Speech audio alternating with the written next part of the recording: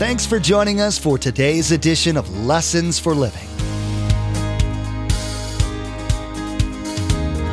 His word so fresh in our hearts abound. His word made flesh in the here and now. A new life is beginning. Lord, let us hear your lessons for living.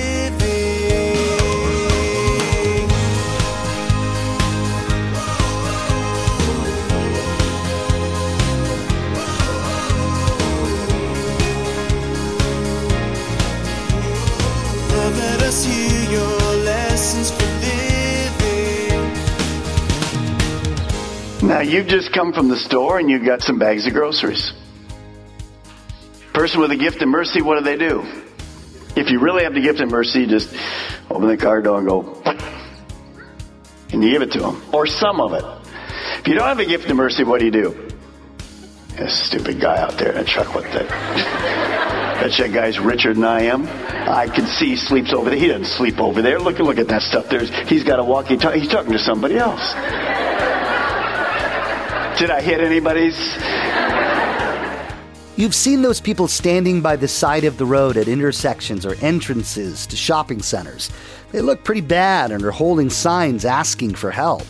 Pastor Mark's teaching today will be focusing on people with the supernatural gift of mercy.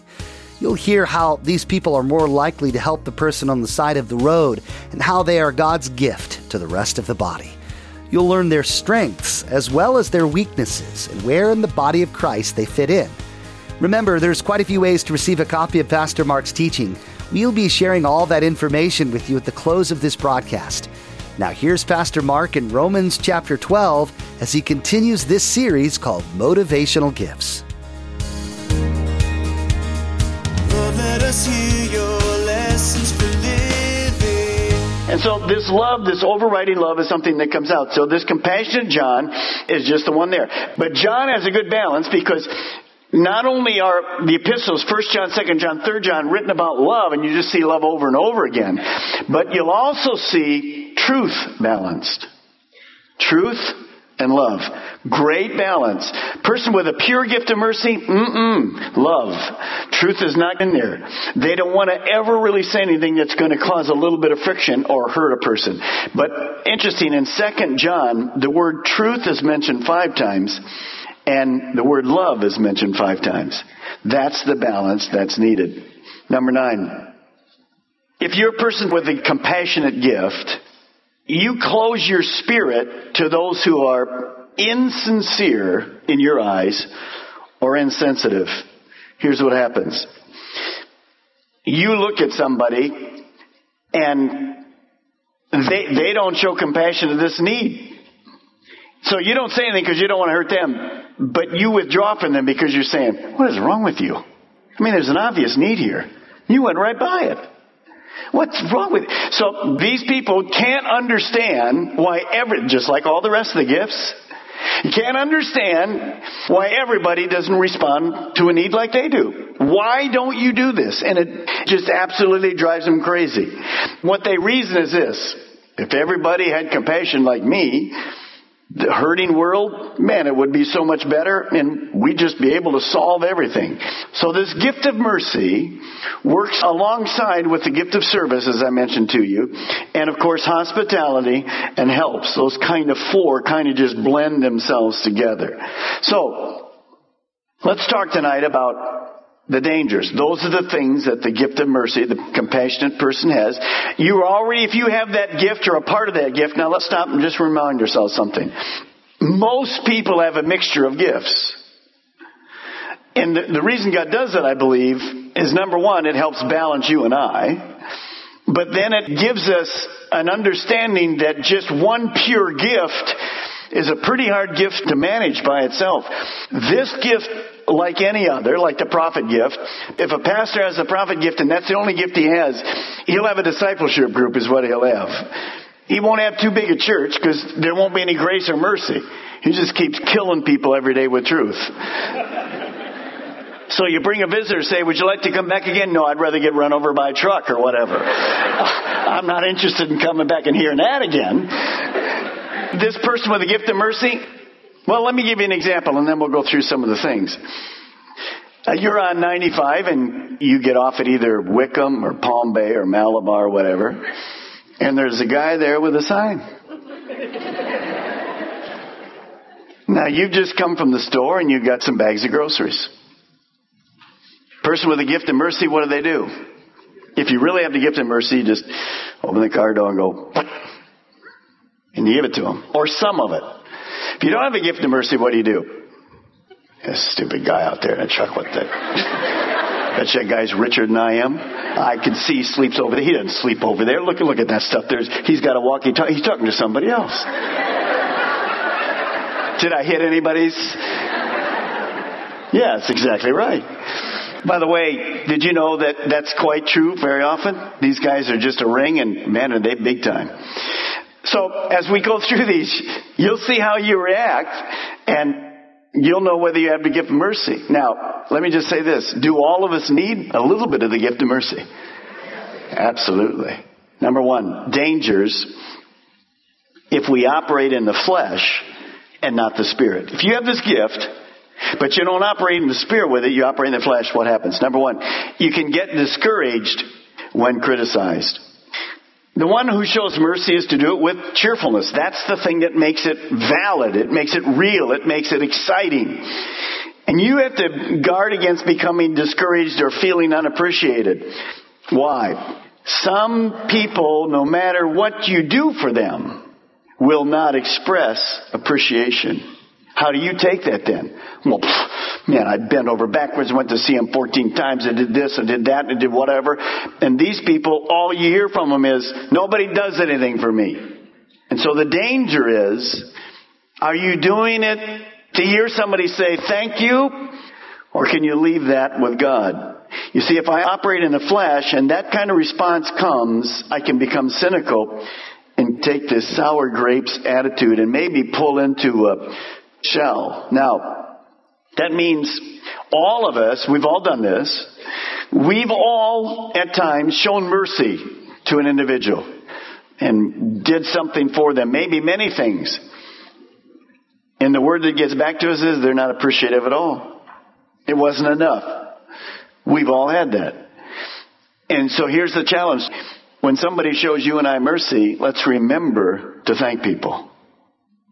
So when somebody's been merciful to you and gone out of their way to care for you and help you and speak with you and do whatever, remember yourself, this is to me also, to be thankful to them, to express thanks, because the person that has this gift and does it, if constantly coming back to them is no thank you, then of course they get very discouraged. Number two. Here's the problem with people with the pure gift of mercy. Don't take on the burdens of the world plus your own. You see, this compassionate person, what happens in their life is they feel there's a need. There's a need. There's a need. They're always out meeting all these needs. That's the antenna. It just comes up. And pretty soon they're drained emotionally and spiritually.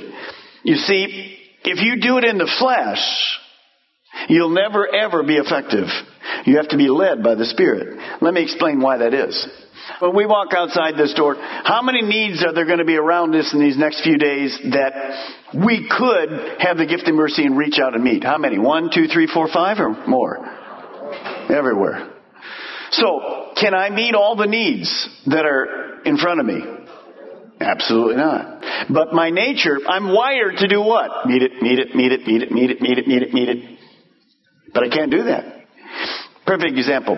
I remember many, many years ago, in fact, I think Jimmy and I were on that trip probably 25 years ago now. We went to Haiti and I did some teaching in Haiti. And you get off the plane in Haiti, way back then, it's not too much different now, India's same. And the minute you get off the plane, thousands of kids.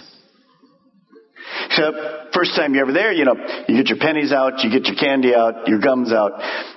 Well, you take care of the first 200, now what? There's thousands behind them. They're just everywhere. And it's a great illustration to me because I can't meet all those needs. Because now, the kids in the third row back that I've run out of candy or money or whatever, I can't meet any of their needs. And so I'm frustrated. And they're frustrated. So what does that mean? If you have the gift of compassion and mercy, remember, it's not just feeling something, it's doing something. If you have the gift, you must pray about what God leads you to. Because there's more things out there for you to meet than you could ever meet. Impossible to. You just can't do it. Think about Jesus. The Bible says that he would go into a city. I remember this one specifically, remember? He went and he healed people morning to night. I think it was at Capernaum. The next morning he went out to pray. You remember? The disciples couldn't find him. They get up in the morning, they go out and find him. The disciples say to him, hey, the line is already out the door back where we were last night. The town, there's more people coming from everywhere. They really need you. What did Jesus say? Do you remember? I must go to the next town because I must share the truth of the gospel. So what did he leave back at Capernaum that day? Lots of people with what? Needs. He said, well, that's not very kind. No. He was one man. Remember, he was fully man and fully God. But he could only be in one place at one time. So we have to depend on the Spirit. And that's hard for some of you because you're not wired to do that. You're wired to meet every need. Impossible to do it. You must depend on the Spirit. Now, number 3, be aware of becoming an enabler to those who need to make some changes in their life. I'll speak more about that in a moment. But that's huge. You see, the mercy person, if you're listening by the Spirit, you'll know when to help and when to kind of be a little firm. If you're not listening to the Spirit, then you're going to enable people. You're going to help them get out of a problem. And probably God didn't want you to help them to get out of the problem. You say, well, what kind of deal is that? Just wait. Number 4, you find it difficult to be firm and you're actually indecisive. So you could actually find it difficult to be firm and decisive because you're indecisive. Why? Here's why. It's very difficult for the person with compassion to make decisions because they don't want to upset the apple cart. They just want to fix something without causing any more problems. So if they have to make a decision, man, do I really speak the truth to this person? They really need help here. I can't really do that. And so their head isn't ruling. Their heart is always ruling. And so it's a difficult thing for them. And they will delay making decisions, saying things because they don't want to hurt the individual. Now, number 4, how does that work? These individuals, because they work with their heart, are easily conned. Guy at the I-95 and whatever. I'm not saying they're all that way, just some. How about in the church? Do people know that the church has lots of people with the gift of mercy? Do people outside the church know that? Sure, they know that. See, being in a pastor's home and being in this for 55, 60 years as a Christian, I got lots of history. I can remember back in my dad's church, this would be back in the 50s when I was old enough to understand. And there'd be somebody at our door. I need a few dollars for gas. Or I need this or that and the other. And I remember early on asking my dad about that. We didn't know the people. They just found out he was a pastor. And they came to our home. Well, over time, I found out my dad stopped giving to those people. You know what the city did? Well, the pastors in the town set up a little deal. There's a guy in a blue car. He's hit 4 churches so far for gas. He'll be coming to yours next. You say, well, people aren't like that. See, that's a gift of mercy. Well, people aren't like that. They really need help. Well, you're easily what? Conned. Because your heart speaks and your head goes into neutral. Now, what's the danger of that? That I never help. You're one of them, eh? Sure you need gas. Whatever. Interesting. So we have to be careful both ways, but understand those with the gift of mercy easily can be taken advantage by these people, and man, do they have you name it, they've got this itinerary down. They can just hit you with 42 things. I heard somebody say they probably have this book And they have great sayings to get money. And they just study it and try it on you. That one doesn't work, they try the next one. They're just good at this. And so if a person's with their heart, they're going, man, they need help. Let's pay them. Let's take care of them. Next. See, those even that get the mercy right now are looking at me like, what kind of a hard-nosed guy are you? I know that. That's okay. I have that. That's not my main gift. So I can speak to you with my head. Number 5, is easily hurt by others. If you have the gift, see, you already been hurt by me. I'm changing churches. This pastor has no mercy. Actually, to tell you, there isn't anybody on our staff that has mercy because we all have the gift of leadership. No, that isn't true. Don't think that. It's not true at all. The compassionate person is easily hurt by others. Why? Because they deal with people that are hurt all the time. And so they're vulnerable. Their sensitive nature, which helps them to go, woo, need, Same thing for them. They're easily hurt. Now, how do we grow if you have that gift of mercy? Then we're going to do some scriptures later to show us how we do this. Number 1, allow God to love you and carry your burdens. Remember, this is very important for you. If you're going to serve God in any way, shape, or form, you have to serve God out of overflow. You don't serve God out of natural gifting. You serve God out of overflow. So when people are going through difficult times in their lives, maybe they've lost their job for months and whatever, or there's a marriage situation, or there's separation, or there's a death, or there's all that. Very often, as leadership, we will say to this individual, okay, you need to sit out for a while. Why? Not because they've lost out with the Lord. Because only serving out of overflow is really effective. So if there's so many things going on in your life that you're just going to go through the motion, then we just say, okay, take a break for a little bit. Just a few weeks or months or whatever it takes, and then we'll get you right back into serving again. Not long term. So understand, if you're going to be this person, you're giving. You're always around hurting people. That's hard on you. And you have to let God love you and take your burdens. You have to. When I worked in the hospital for all those years, the hardest wing for me was pediatrics.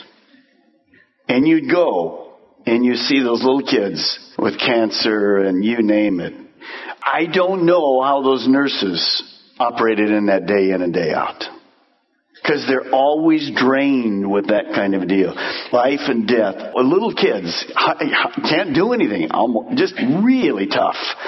And as you can imagine, you didn't think about it because we have a lot of people here.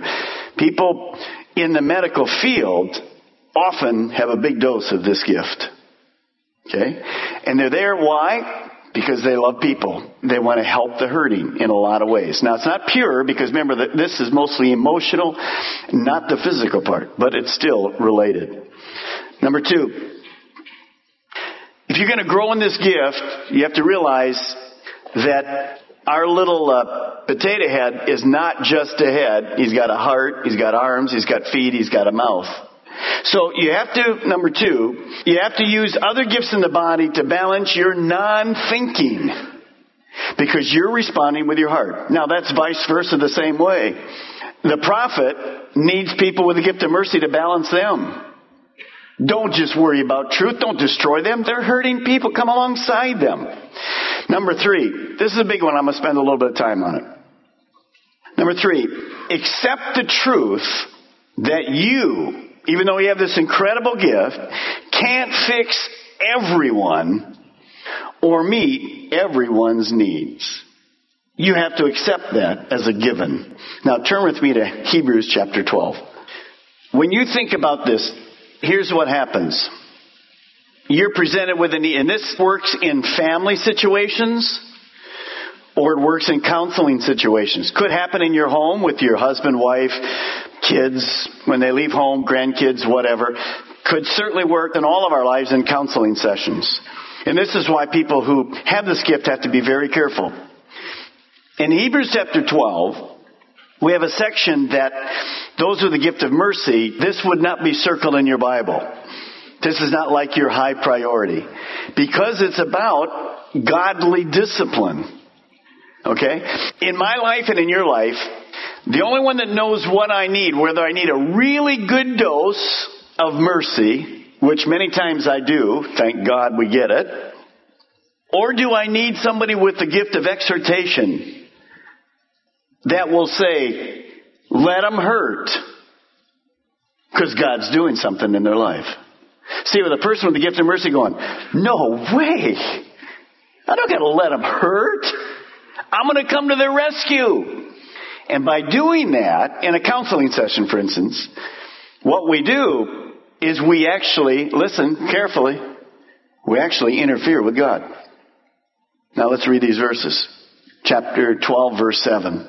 Endure hardship as discipline. Person with the gift of compassion doesn't like this verse at all. Can't stand it. Endure hardship. No way. Endure hardship as discipline.